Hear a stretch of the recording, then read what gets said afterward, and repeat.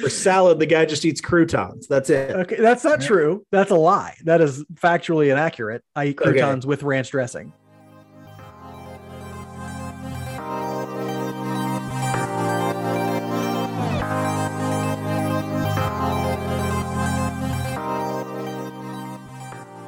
Welcome back to Royals Weekly. I am your host, Marcus Mead, and joining me as always, a man of virtually no distinction, my brother Mike. Sometimes I forget who I am myself. So yeah. And the odd thing is people often confuse you for someone else. So, it's one of those things. And it isn't always you. That's the messed up thing. No, it happens to me 2 or 3 times a year. People are like, you're my friend Dave. I just look like everybody is the always problem. A Dave. The guy's name is always Dave. He's always Dave. Yeah. And I'm like, I'm not Dave. I'm just happen to be average height, average weight, average everything. So, well, maybe not average weight. Well, we're not going to claim that. He's slightly more bulky than average weight. But I'm in America. So, that's average. That's normal too, right? To be overweight. And so anyway, on this episode, we'll review a rough week for the Royals, answer some listener questions, and preview the upcoming series against the Twins and Mariners. But before all that, we have a couple of new reviews from 2 magnificent listeners, 2 wonderful people, 2 people who I believe get to cut to the front of the line when they're headed into heaven, 2 weekly weirdos. Yay. Be like these 2 fine, upstanding citizens. Go out there, subscribe, rate, and review. I hear that doing so makes you more physically attractive. So if you give us a review, odds are you're probably going to land a very pretty significant other. Okay. But anyway, to get started with these reviews, I'm going to start with one from somebody calling themselves Mr. Madcap34, who gave us a review on Apple Podcasts, a nice 5-star review. It says, great Royals podcast with insightful news and analysis for the team, and a great job of keeping it light and fun along the way. Keep it up. Light and fun. Is there another way to do this? Well, who would not have fun when they're doing this? It's just, I don't understand. Some of the ones I listen to doesn't really sound like they're having fun. I just need content. Yeah, I still listen to them. Yeah. So, but we like to keep it fun. If we're not joking around, what are we doing here? My favorite review maybe that we've ever got was from this other person. It was on Podbean that they actually reviewed or gave a comment to one of our previous episodes, and I went back and I saw it. And so I wanted to get theirs on here. It's just so perfectly a review for this podcast. It says, and it's from somebody, this might be a bot, by the way. This might just be a bot. Because I can't pronounce this name at all. I wanted to see you try and do it. It's not a name. It's just like MSYEX. It's something like that. But so it might be a bot, but I hope it's not. I desperately hope it's not a bot because I love this review. And maybe that's the whole point of the bot. It's supposed to make you, it's designed for people just like me, but it said, the review says, I hate podcasts, but you guys are okay. Just okay. Just okay. Yeah. We're doing it, man. We made it, Mom. We made it. We made it. Right. Well, here's the thing. We have slightly amused somebody who truly hates podcasts. That's what I find amusing. It's like, I hate them, but you're all right. Right. But for some reason, I'm listening to them to see if any of them are good. I can tolerate this one. Right. So I'm hoping that this is an actual person and not a bot. But if it is a bot, I'm still going to pretend it's an actual person. We'll start our review of last week by talking about roster news. There's not a ton to start the year, but we did get a little bit of roster news at the beginning of the week when the Royals sent down Jackson Kowar to AAA and reactivated Joel Pyamps from the family medical leave list. Kowar sent down after a really rough performance last Sunday. I think he's made 1 start in AAA so far. That was pretty rough too, but he's going to work on things in AAA while Pyamps has made, I think, 1 appearance since he came back. Yeah, I think so. And looked okay. Other than that, really no roster news for the Royals. They did let go of Daniel Tillo. We already mentioned that last week, but they have now completely waived him. He was a free agent and he's now signed with the San Francisco Giants. And so he's no longer with the Royals. We hope and wish the best for him. But that's really all that was going on roster wise this week. On the field, the Royals went 1-4, not ideal. No. That brings their overall record to 3-5. That's not terrible. We kind of expected slow starts from them. It's not great. But how they looked is really what's troubling most people. There were a couple rainouts this week. There was one today. I was supposed to go to the game today, so of course it got rained out. This week was sort of defined by the early struggles of the young pitchers. Early in the week, we saw some struggles from Carlos Hernandez and Daniel Lynch. And then later in the week, it became clear that the Royals offense was the thing kind of holding them back in that moment. We got some good starts from Greinke, Keller, a decent one from Bubic, and yet the offense was struggling to score runs, to get runs across, to hit for power, especially, I think. Mike, what did you think of the week this week in terms of play on the field? Poop emoji. with a small ray of hope was what I put on the rundown here. Yeah, it's bad because we saw that string of bad starting pitching last week, and then you start to get maybe a little bit of hope there. Keller goes again and does really, really well. That's maybe the best start I've ever seen from him, honestly. What about the first one? That one was really good too. Yeah, but I mean, the way that he was cruising in that one, it was real. I think he retired like the first 10 hitters or something like that. It was really, really good. And then you can't hit it all. And like I think you said it today on Twitter, we got 3 guys hitting right now. That's pretty much it. And if you got 3 hitting and 6 not, you're going to struggle offensively. And so, I guess when you do that, you kind of want to be in a place where you're playing 500 baseball because you're kind of scrapping runs across, because you maybe giving up 2 or 3 a game, but you're finding a way to get 2 or 3, or sometimes that 4th run to put you over the top. We're not doing that even because honestly, for us, 2 of the guys for us that are hitting can't put the ball out really. So it's like, okay, what are you going to do? Yeah, they're not really scrapping runs across. They're not situational hitting well either. It's not like, oh, they're not hitting for power, but they're doing the little things. They're getting runners over. They're scoring guys with less than 2 outs from third. They're not doing any of it. They're definitely not doing that. They're not doing that at all. I mean, so many situations so far, and I try and mark them all on Twitter. So follow us at Royals Weekly on Twitter. I try and mark every time the Royals get 2 guys on and nobody out. They never score. Like they just never score when they get into that situation. And it's like the run expectancy when you have 2 guys on and nobody out is pretty high. You're expected to score at least a run. They don't get any. And the thing that kills me is less than 2 outs. Yeah. Less than 2 outs and a guy on third. We just haven't been scoring that guy. And it's like, that kills me when you're, if you're in a spot offensively and and everybody's hitting your jack and home runs, that kind of goes away a little bit. You don't notice it, but when you're in the place the Royals are right now, it's killer, man. And it exemplified. Bobby Witt Jr. hit a triple the other day and was standing on third base with 1 out. I think with 1 out. Yeah. Didn't score him. Like, no, we got thrown out of the plate on a freaking check swing that got put into play. Yeah, the Royals they're just not making great decisions overall, including the coaching staff. So that contact play should have never been put on. But it's just one of those things where because they're all sort of trying to score so much, because they're pressing, because the bats aren't swinging, things just aren't going their way. Not on the bases, not in situational play. It's just not going their way. So we did have some strong performances, though. We have had that this week, even though not everybody's hitting, not everybody's pitching really well. We have had a couple of standout performers. Mike, I know you wanted to talk a little about Hunter Dozier, who is having a really good season so far. Yeah, and you and I had set an OPS of 750 as like the threshold for our over-under for him, and he's at an OPS of about 800 right now. So that's, if you remember, he's going to have to be a guy that does something like that to really give you value, because he gives you no defensive value. He plays DH a lot. If he is in the field, he's a defensive liability. On the base paths, he's not really great either. And so, but he was really hitting the ball. He looks like the Hunter Dozier that they signed to that bigger contract. 5 for 16 with a game-winning home run on Saturday. He has a triple this week as well. Only 2 strikeouts. And so he's really putting the ball in play, and he's doing it at a pretty hard rate. He did get thrown out at home on Saturday as well, but I'm not blaming him for that, because the third base coach didn't stop him when he should have. I have no out clue. By a long way. It wasn't close. Oh, the catcher should have walked halfway down the line to tag him. Like, it's almost like he was standing there with tea service around him, waiting for Hunter Dozier to get to home plate. It was nuts. You've never seen somebody out by so much. And the second I see him turn third in that game, I'm like, he's going home. Who is telling him to go home? Does he know he's very slow? Do they know he's very slow?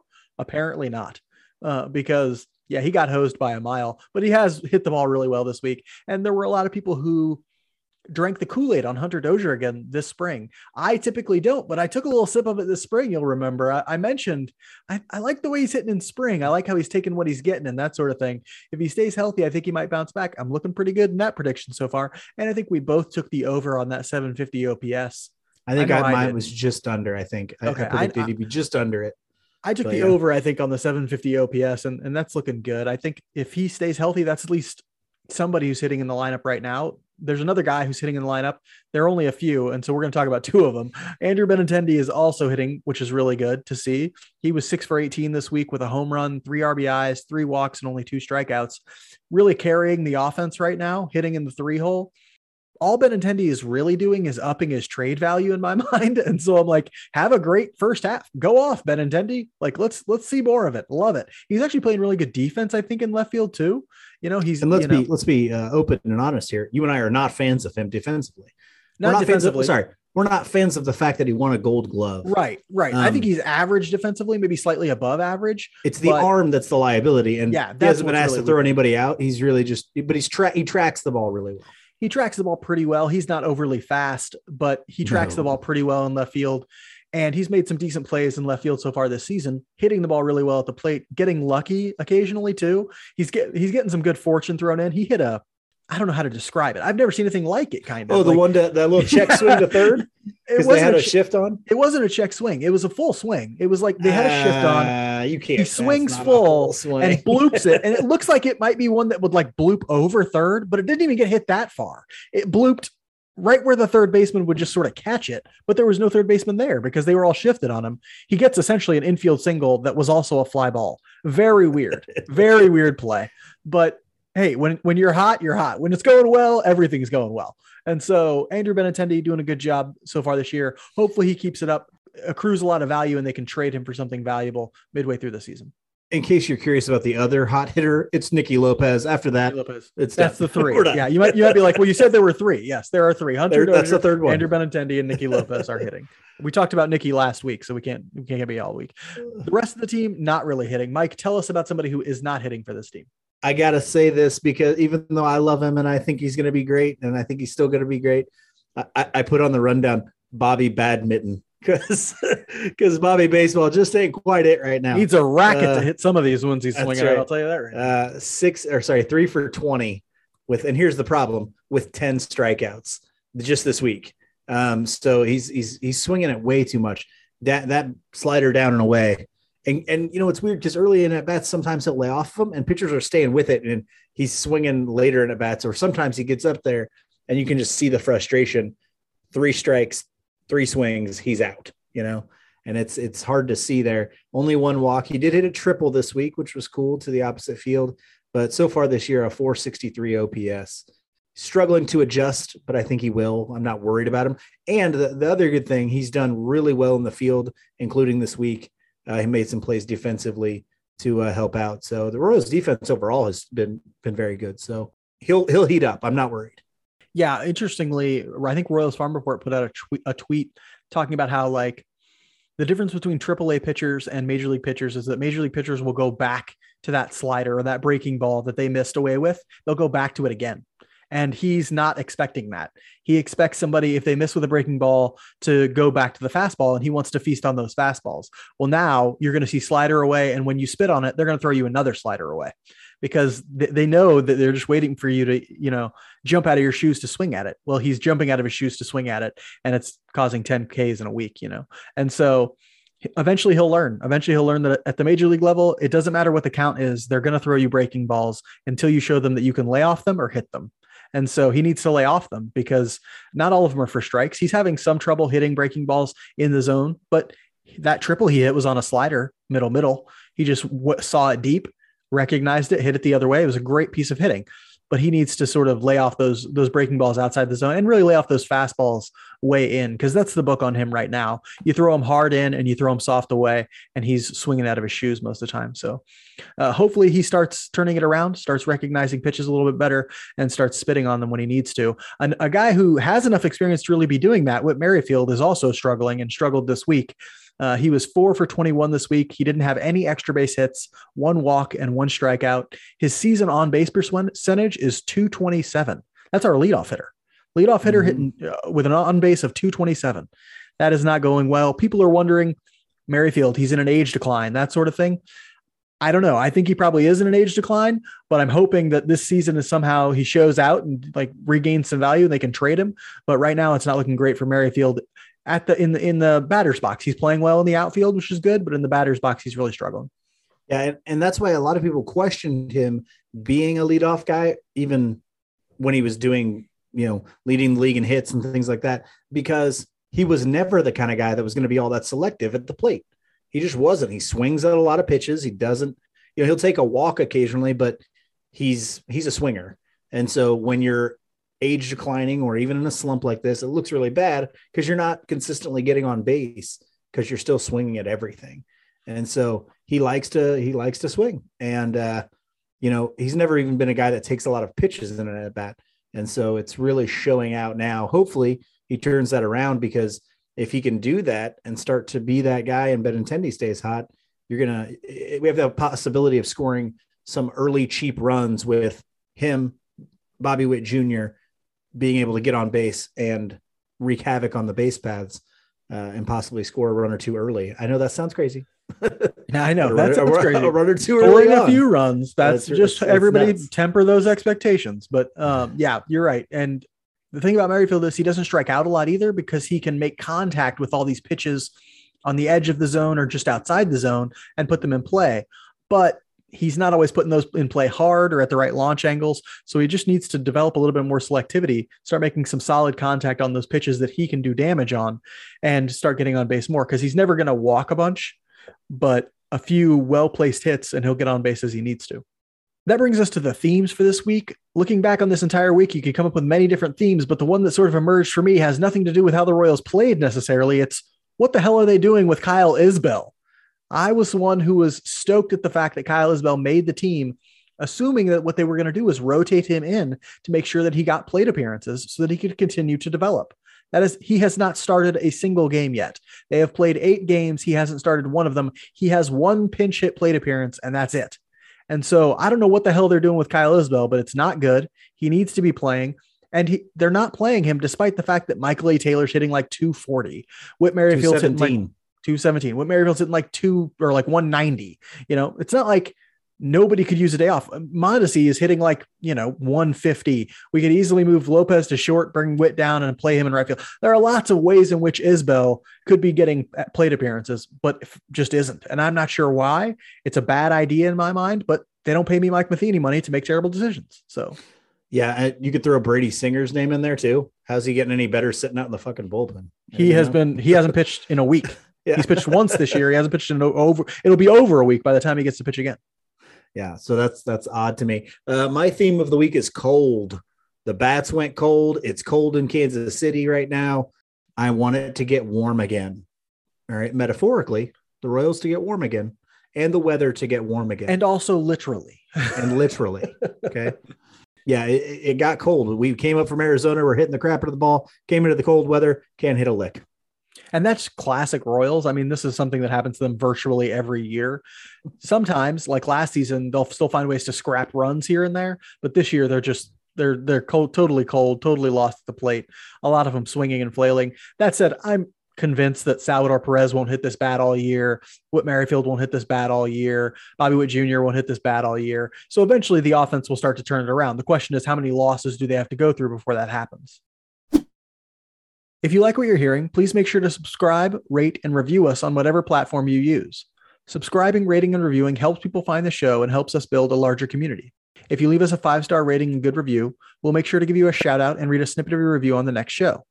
Also, follow us on Twitter and Facebook at Royals Weekly. We're constantly posting new analysis and commentary, so check that out. We decided to hand this week's Spotlight segment over to the people, the weekly weirdos. And they did not disappoint. It's a mailbag, people, and we've got a whole bunch of great questions from listeners just like yourself. As a reminder, you're always welcome to send us questions on Twitter or Facebook at Royals Weekly, and we'll do our best to answer them on the show once they're submitted. You can also email us at royalsweeklypod@gmail.com, but we have a lot of questions to get to, so let's get started. Our first question comes from one of our favorite Twitter followers, Rupert. He asks, if the losing continues, what changes do you see happening? Who survives and who doesn't? Mike, what do you got? Well, I think the easy answer here is Cal Eldred probably doesn't survive if the losing continues, and he probably shouldn't. Trade deadline will be very interesting if that's the case, because there's no real reason I don't think to hang on to Andrew Benintendi. Carlos Santana's a must go at this point. There might be some interesting ones. I might talk about those a little bit later, but I think most of these people survive because you've got such a young team and you're really relying on a core of young talent. But there are some obvious ones, the Carlos Santanas, the Benintendis, possibly Whit Merrifield could be kind of the curveball that you see there. Maybe if he starts hitting a little bit more, he'll have some value that you can trade away. But no, I'm not seeing a whole lot of craziness coming out of the trade deadline either. But Cal Eldred, I think we've made clear we think he has to go. There's some people who talk about possibly Dayton Moore going. I don't think that happens. I think them promoting him actually shields him from that happening. But yeah, I wouldn't expect Dayton Moore to get the axe. Mike Matheny either. Honestly, I don't see a ton of changes happening at all, even if the losing continues. At some point, Prado, Melendez, Pasquantino, and those guys, they'll come up at some point, but there aren't many changes to make really that we don't expect. I mean, Santana, that'll happen eventually. Benintendi might get moved. He should get moved. He's in the last year of his deal, and if they're not contending, move him. Greinke, maybe he's on a 1-year deal. A contending team could probably use him.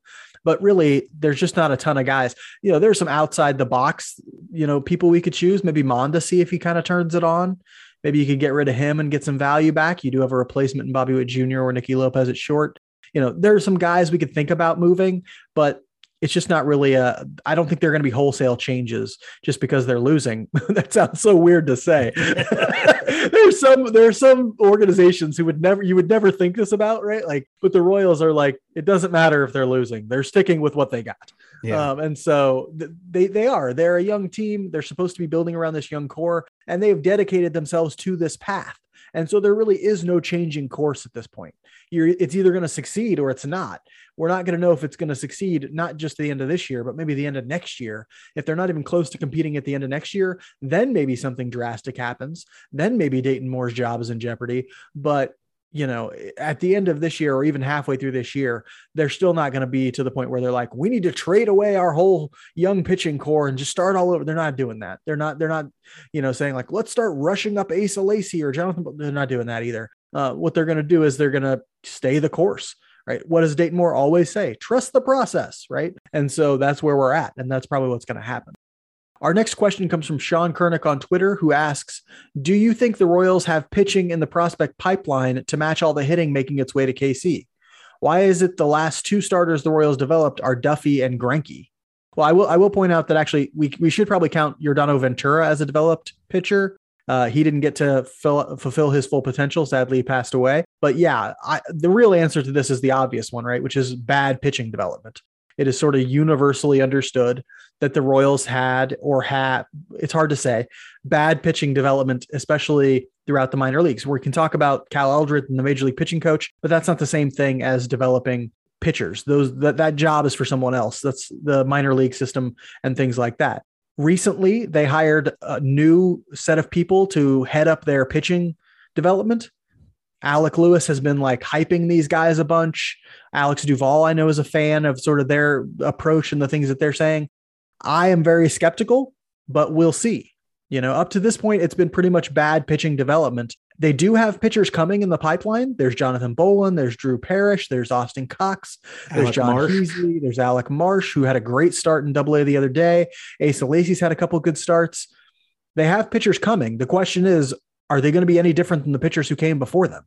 Yeah, and I will agree as well. I'm obviously still skeptical. I'll flat out come out and say the Royals haven't been able to develop pitching, period. You might say, oh, well, Danny Duffy was a developed pitcher. Yeah, he was a solid guy for us. But when was the last time the Royals developed? Well, Greinke is the last time the Royals developed a guy that the league universally saw as a good pitcher, right? The league overall, everybody knew Zach Greinke was a good pitcher, won a Cy Young Award. Where has that ever been?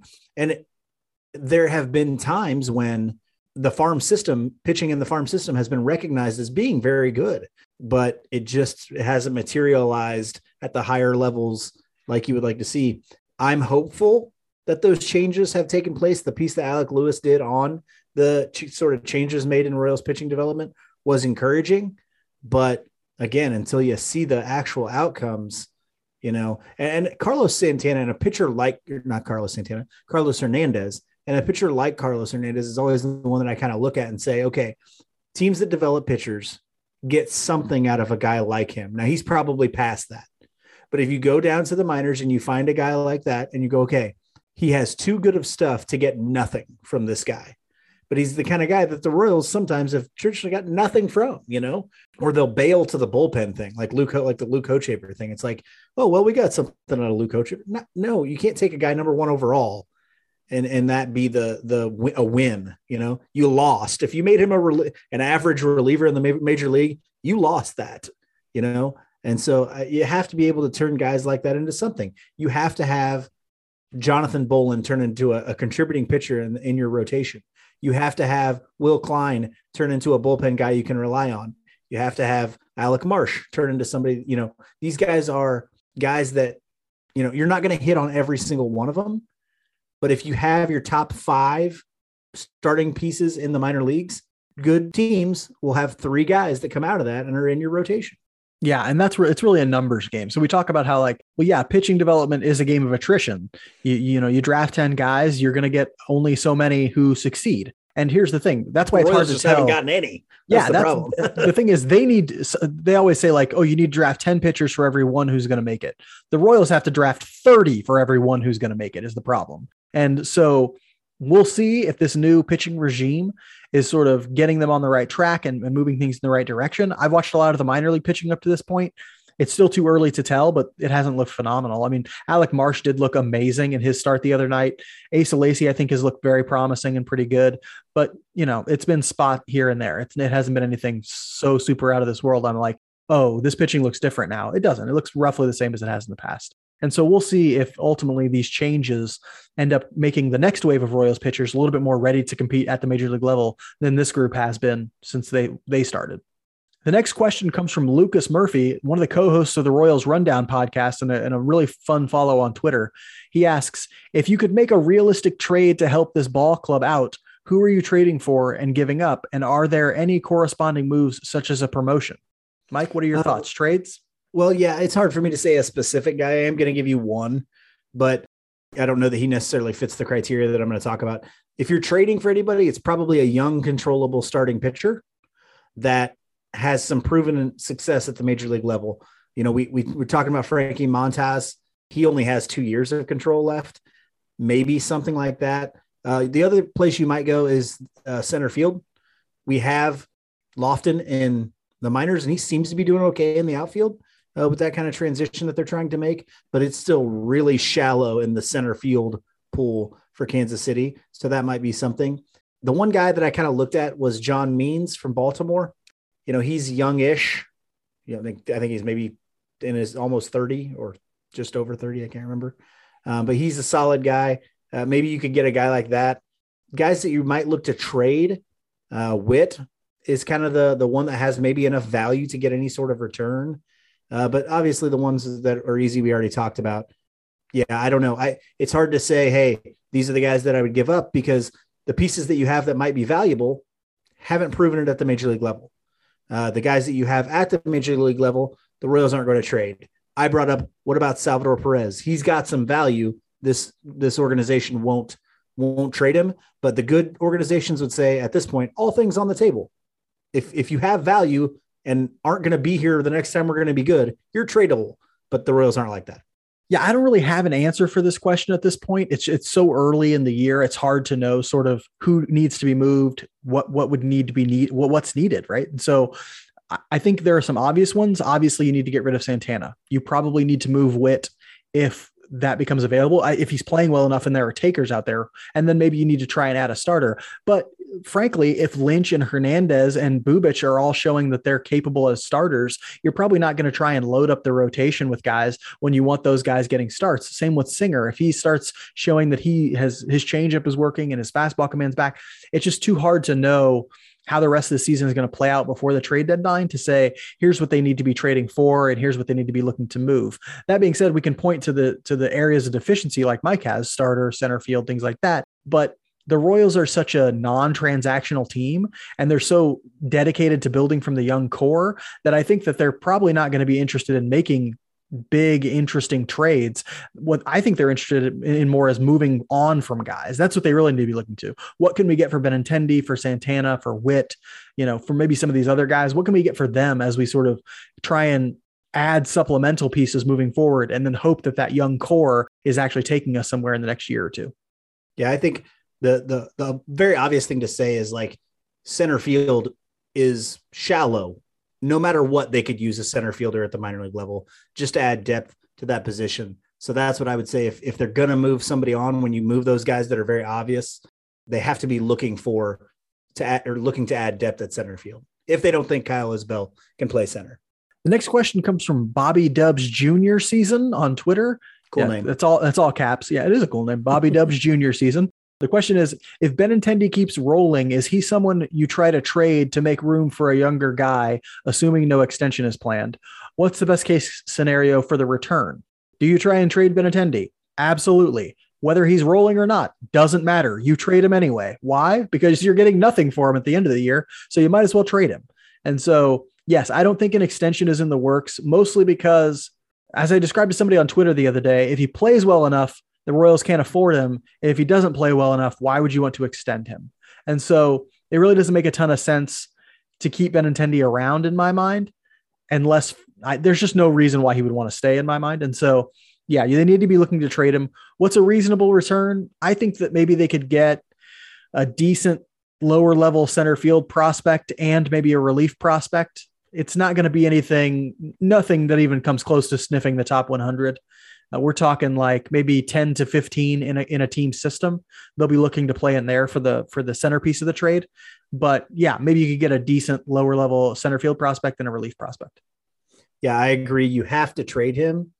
My maybe look for is a lottery ticket style starting pitcher in the lower levels of the minors.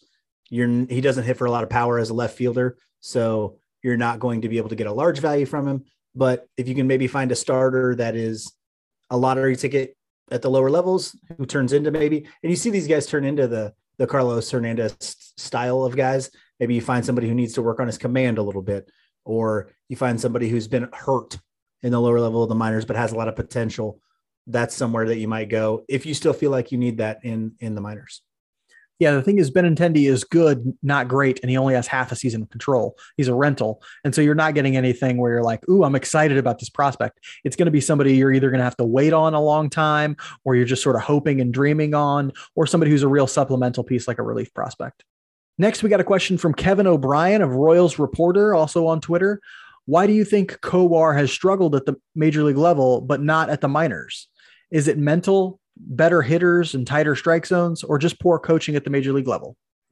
Well, I think a lot of all of that is true. Like you could combine those things together to see the struggles of Kowar. But I want to talk about something that we haven't really discussed here, and it has to do with what we were talking about earlier. That's organizational development of pitchers. I think it has a little bit to do with how have we prepared him to be in the majors?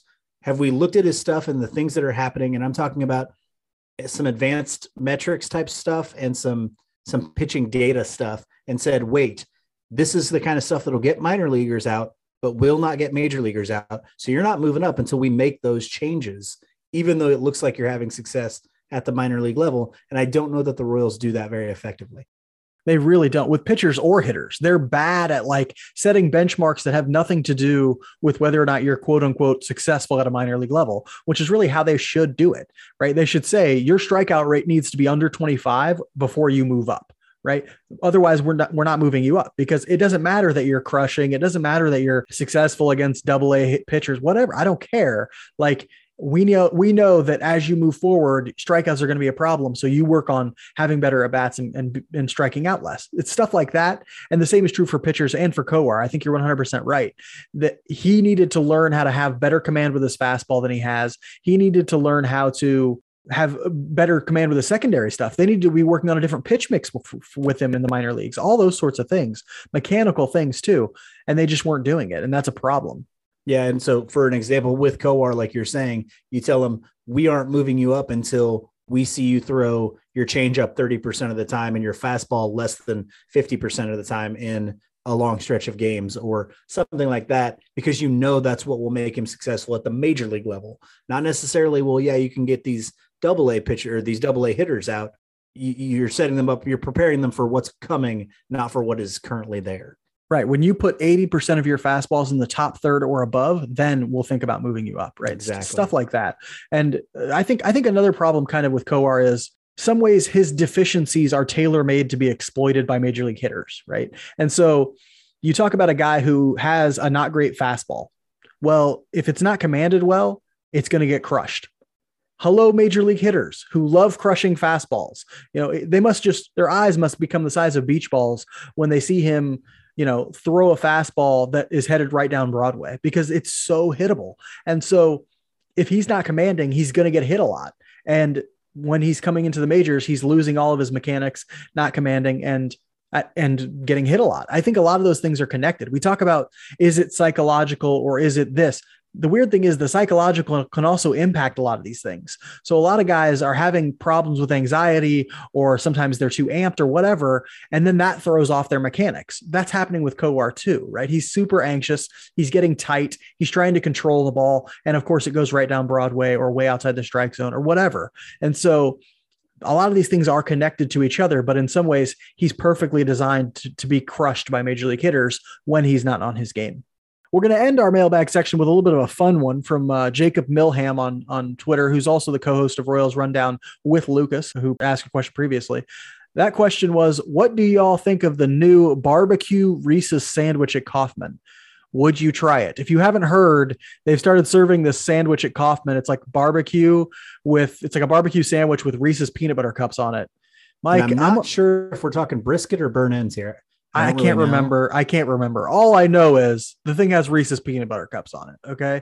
So my answer to this question is, why the hell would I pay whatever insane price this thing's cost so I can either puke or shit myself later? Right? Like, why am I doing that? That is, or both at the same time. Well, I would be in the bathroom sharfing for the fourth inning. No, thank you. I'll pass on that because I like my money and I like my guts inside my body. First, let's start, listeners. Let me just tell you this. For those of you that don't know my brother personally, he is perhaps the pickiest eater that has ever existed. Mark, tell him, why don't you describe your how you wife? like your wife is the pickiest salad. eater who's ever existed. No, doesn't come close to you. All right. For salad, the guy just eats croutons. That's it. Okay, that's not true. That's a lie. That is factually inaccurate. I eat croutons with ranch dressing. Okay. Sorry, I forgot the ranch dressing and this complex medley of salad. Right. And I actually recently started eating some real salad too. Okay. So kill it, fun cop. Nobody wants to hear from you. No, of course I would try this thing. Are you kidding me? It's a monstrosity. But think about the flavors, Think about how many lawsuits this is going to bring about. Cup, good. Put those hands together, baby. That sounds not bad because, and also the barbecue sauce that I tend to like a little bit of a sweeter barbecue sauce. So and I probably wouldn't put barbecue sauce on it, but because I got the Reese's peanut butter cup already in there, but it sounds delicious to me. I'm not gonna lie. Now I wouldn't pay a large amount of money for it because I'm cheap ass, but if somebody's buying it for me, heck yeah, I'll eat that thing. I bet I eat the whole damn thing too. All right. I'll tell you what, any of you weekly weirdos see Mike out at a game, offer to buy him this thing and then take some video of him eating it and send that to me. Because I'm going to want to see that. We're going to want to put that up somewhere, especially when he starts barfing right afterwards. Okay. Because that's what we're really going to want. Get that in there too. There are 6 games on the slate for the Royals this week, a 3-game set at home against the Twins, followed by a 3-gamer in Seattle against a Mariners team that wants to make moves this year. Mike, start off our preview by telling us about our division rival, Minnesota Twins. Well, the Minnesota Twins are 3-5 this year. I think they got a little bit of a scare on Buxton, an injury scare on Buxton, but I heard it's not major. So yeah, not major. I think he should be back. We've got Hernandez going against Chris Archer, 33-year-old right-handed pitcher, had a lot of success early in his career with the Rays, has really struggled recently with injuries. He's thrown 4 1/3 in his first and only appearance this year. 0 runs given up, so good for him. His fastball now only sits at about 92, though he was never a real hard thrower. Slider, curveball. He didn't use a changeup in that first start. He used to be quite well known for his changeup, so we'll see if he's still going to put that in. But he hasn't really pitched much since 2019 because of injury. He had thoracic outlet syndrome in 2020, only pitched 19 innings in 2021. In the second game, we should get Daniel Lynch versus Chris Paddock, a 26-year-old right-hander. In his one game starting, he got roughed up a little bit, 4 innings, 3 earned runs, 6 hits. So hopefully we can take advantage of that. He does throw a little harder, a fastball, changeup, curveball, throws his fastball a lot. So if we can get on that fastball, which is a good one, we should be able to have some success. He's recently traded to the Twins from the Padres. And the last game, we've got Zach Greinke against Joe Ryan, a good-looking young right-hander out of California State University. I didn't know that was a thing. 2 games so far, and he's pitched really well, 2.7 ERA. Not a hard-throwing righty, but he's got a good mix of slider, changeup, curveball, and a good slider at that, and a good-looking young starter. So it'll be fun to see that against old, reliable Zach Greinke. Yeah, after the Twins, they'll be head out to the West Coast for the Seattle Mariners series. The Mariners are 4-5 so far this year. We don't have any probables for this series yet, but to know about the Mariners is to know that they think their window is open right now. So they want to compete this year. They made a push to compete last year. You'll remember they tried to make some moves. They brought up Jared Kelenic and things like that to try and make a push for the wild card. They ended up falling 2 games short of a wild card spot despite winning 90 games. They won 90 games and did not make the playoffs last year. That's tough. They did trade for slugger Jesse Winker from the Reds this year. They promoted highly thought of top prospect Julio Rodriguez, and they're excited to see what Jared Kelenic will do in his first full season. He struggled a lot when he first came up to the majors, but started looking pretty good late last year. So we'll see how he looks this year. They also have some established veterans in JP Crawford and Ty France. So really a well-rounded lineup. They also went out and signed Robbie Ray this year and already have guys like young pitchers like Logan Gilbert. The guy I'm super excited to see is a young pitcher they just brought up named Matt Brash. In terms of the metrics that sort of measure stuff and stuff like that, he has the best stuff of anybody in Major League Baseball right now. And so he's only pitched maybe 1 or 2 games, but he is like really, really good, has some amazing breaking stuff. And we'll see what Matt Brash has to offer if we end up seeing him in that Mariners series. But a really good team overall, going to try and make a push to the playoffs this year. We'll end this episode the same way we end every episode, with our Just a Bit Outside segment, where we talk about something that's interesting to us outside the world of baseball this week. Mike, what has caught your interest outside the world of baseball this week? The Polynesian people. Okay. And so the Makes Polynesian sense. people, yeah, obviously everybody's thinking about this. You guys hear about this? Everybody's talking about this. Everybody's talking about it. Everybody's talking about it. This is on everybody's mind. My Jay Leno, did you hear this? Have you heard this? Polynesian people, right? So I read a book called Sea People. I read it a while ago, but then I just like kind of reread it. And it's such a fascinating history of people, because a lot of the people that we think of as Hawaiian and Samoan and Maori, these are all fall into a group called the Polynesian people. And they really, back in the day when people weren't sailing across oceans, the Polynesian people were, and they sailed to all these remote islands in the Pacific and established kind of small societies. I don't know if you call them full civilizations because they were such small things, on these different islands throughout the Pacific. So if you've heard of Easter Island, it was the Polynesian people that inhabited Easter Island, and New Zealand and Hawaii and the Marquesas Islands and Samoa and all these different islands in the Pacific. And Tahiti, they developed these complex societies that are later just discovered by Europeans. And the interactions with those Europeans are very interesting. We're gonna put discovered in quotes. We're going to put discovered in quotes. No, I'm saying the Polynesian people were discovered. You know, they were kind of bumped into. I don't know what you say. And then, of course, you know, the typical thing happened when Europeans met native populations. But bad stuff for the Polynesians anyway. But it's just a fascinating people. The fact that they were able to make these long distance voyages over water, really interesting stuff. And so that's what kind of been occupying my mind. I think I told you yesterday, you and I watched the game yesterday, some fun facts about New Zealand, because it's like, it's wild, man. Some of these things are just wild. So if you get a chance, go check out the book. Actually, it's called Sea People. It's a good one. But if not, just go check out there's a short documentary on the history of the Polynesian people on YouTube. Check it out. Very interesting. I'm going to talk about something also very interesting, but more infuriating. And that's why it's on my mind. And that is, why are taxes so fucking complicated? Okay. Today is tax day, or I guess tomorrow is tax day. But, you know, today I sat down with my partner to try and help her get her taxes figured out. because she's been having so much trouble getting them done. And so I'm sitting down trying to figure this person's taxes out, and whatever like system we're using is not working very well because she works in one place and lives in another, works in one state, works in Kansas, lives in Missouri.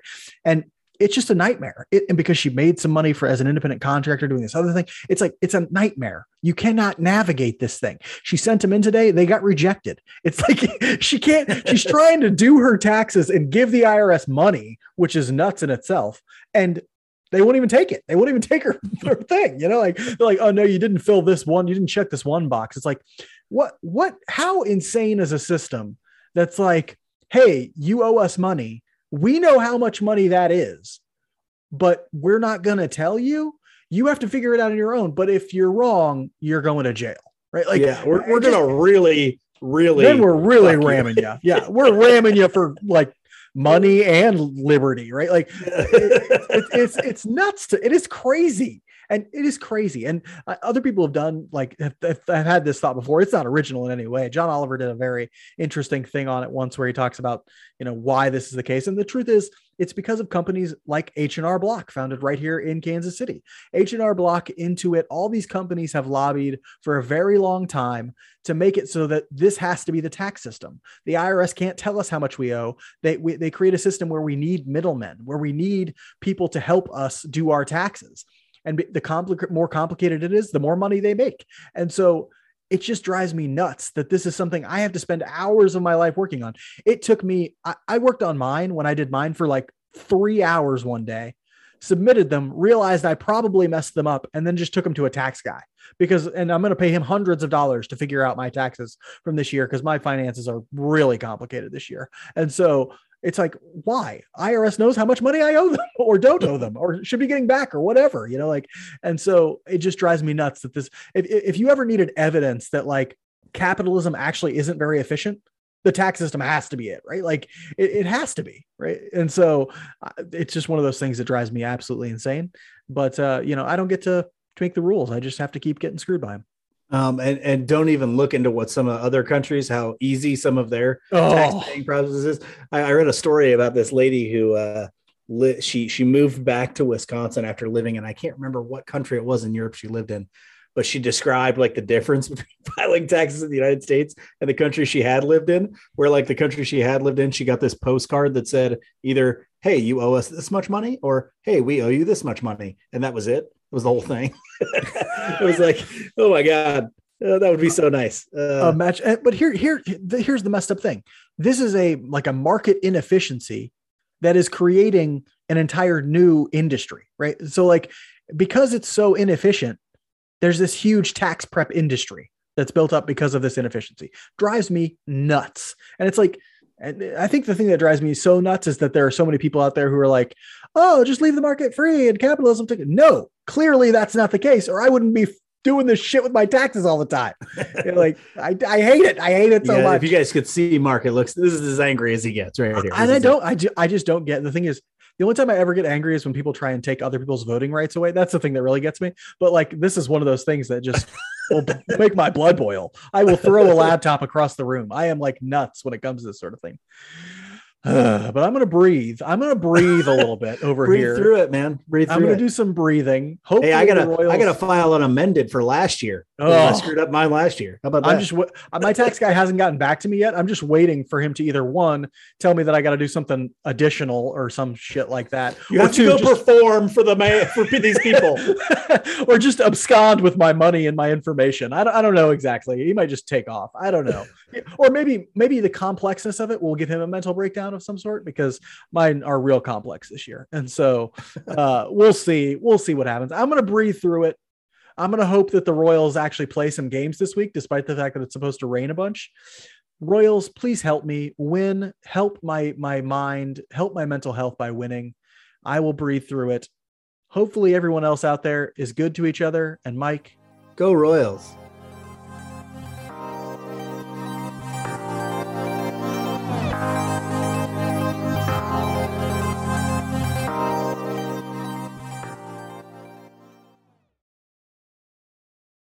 Without the ones like you, who work tirelessly to keep things running, everything would suddenly stop.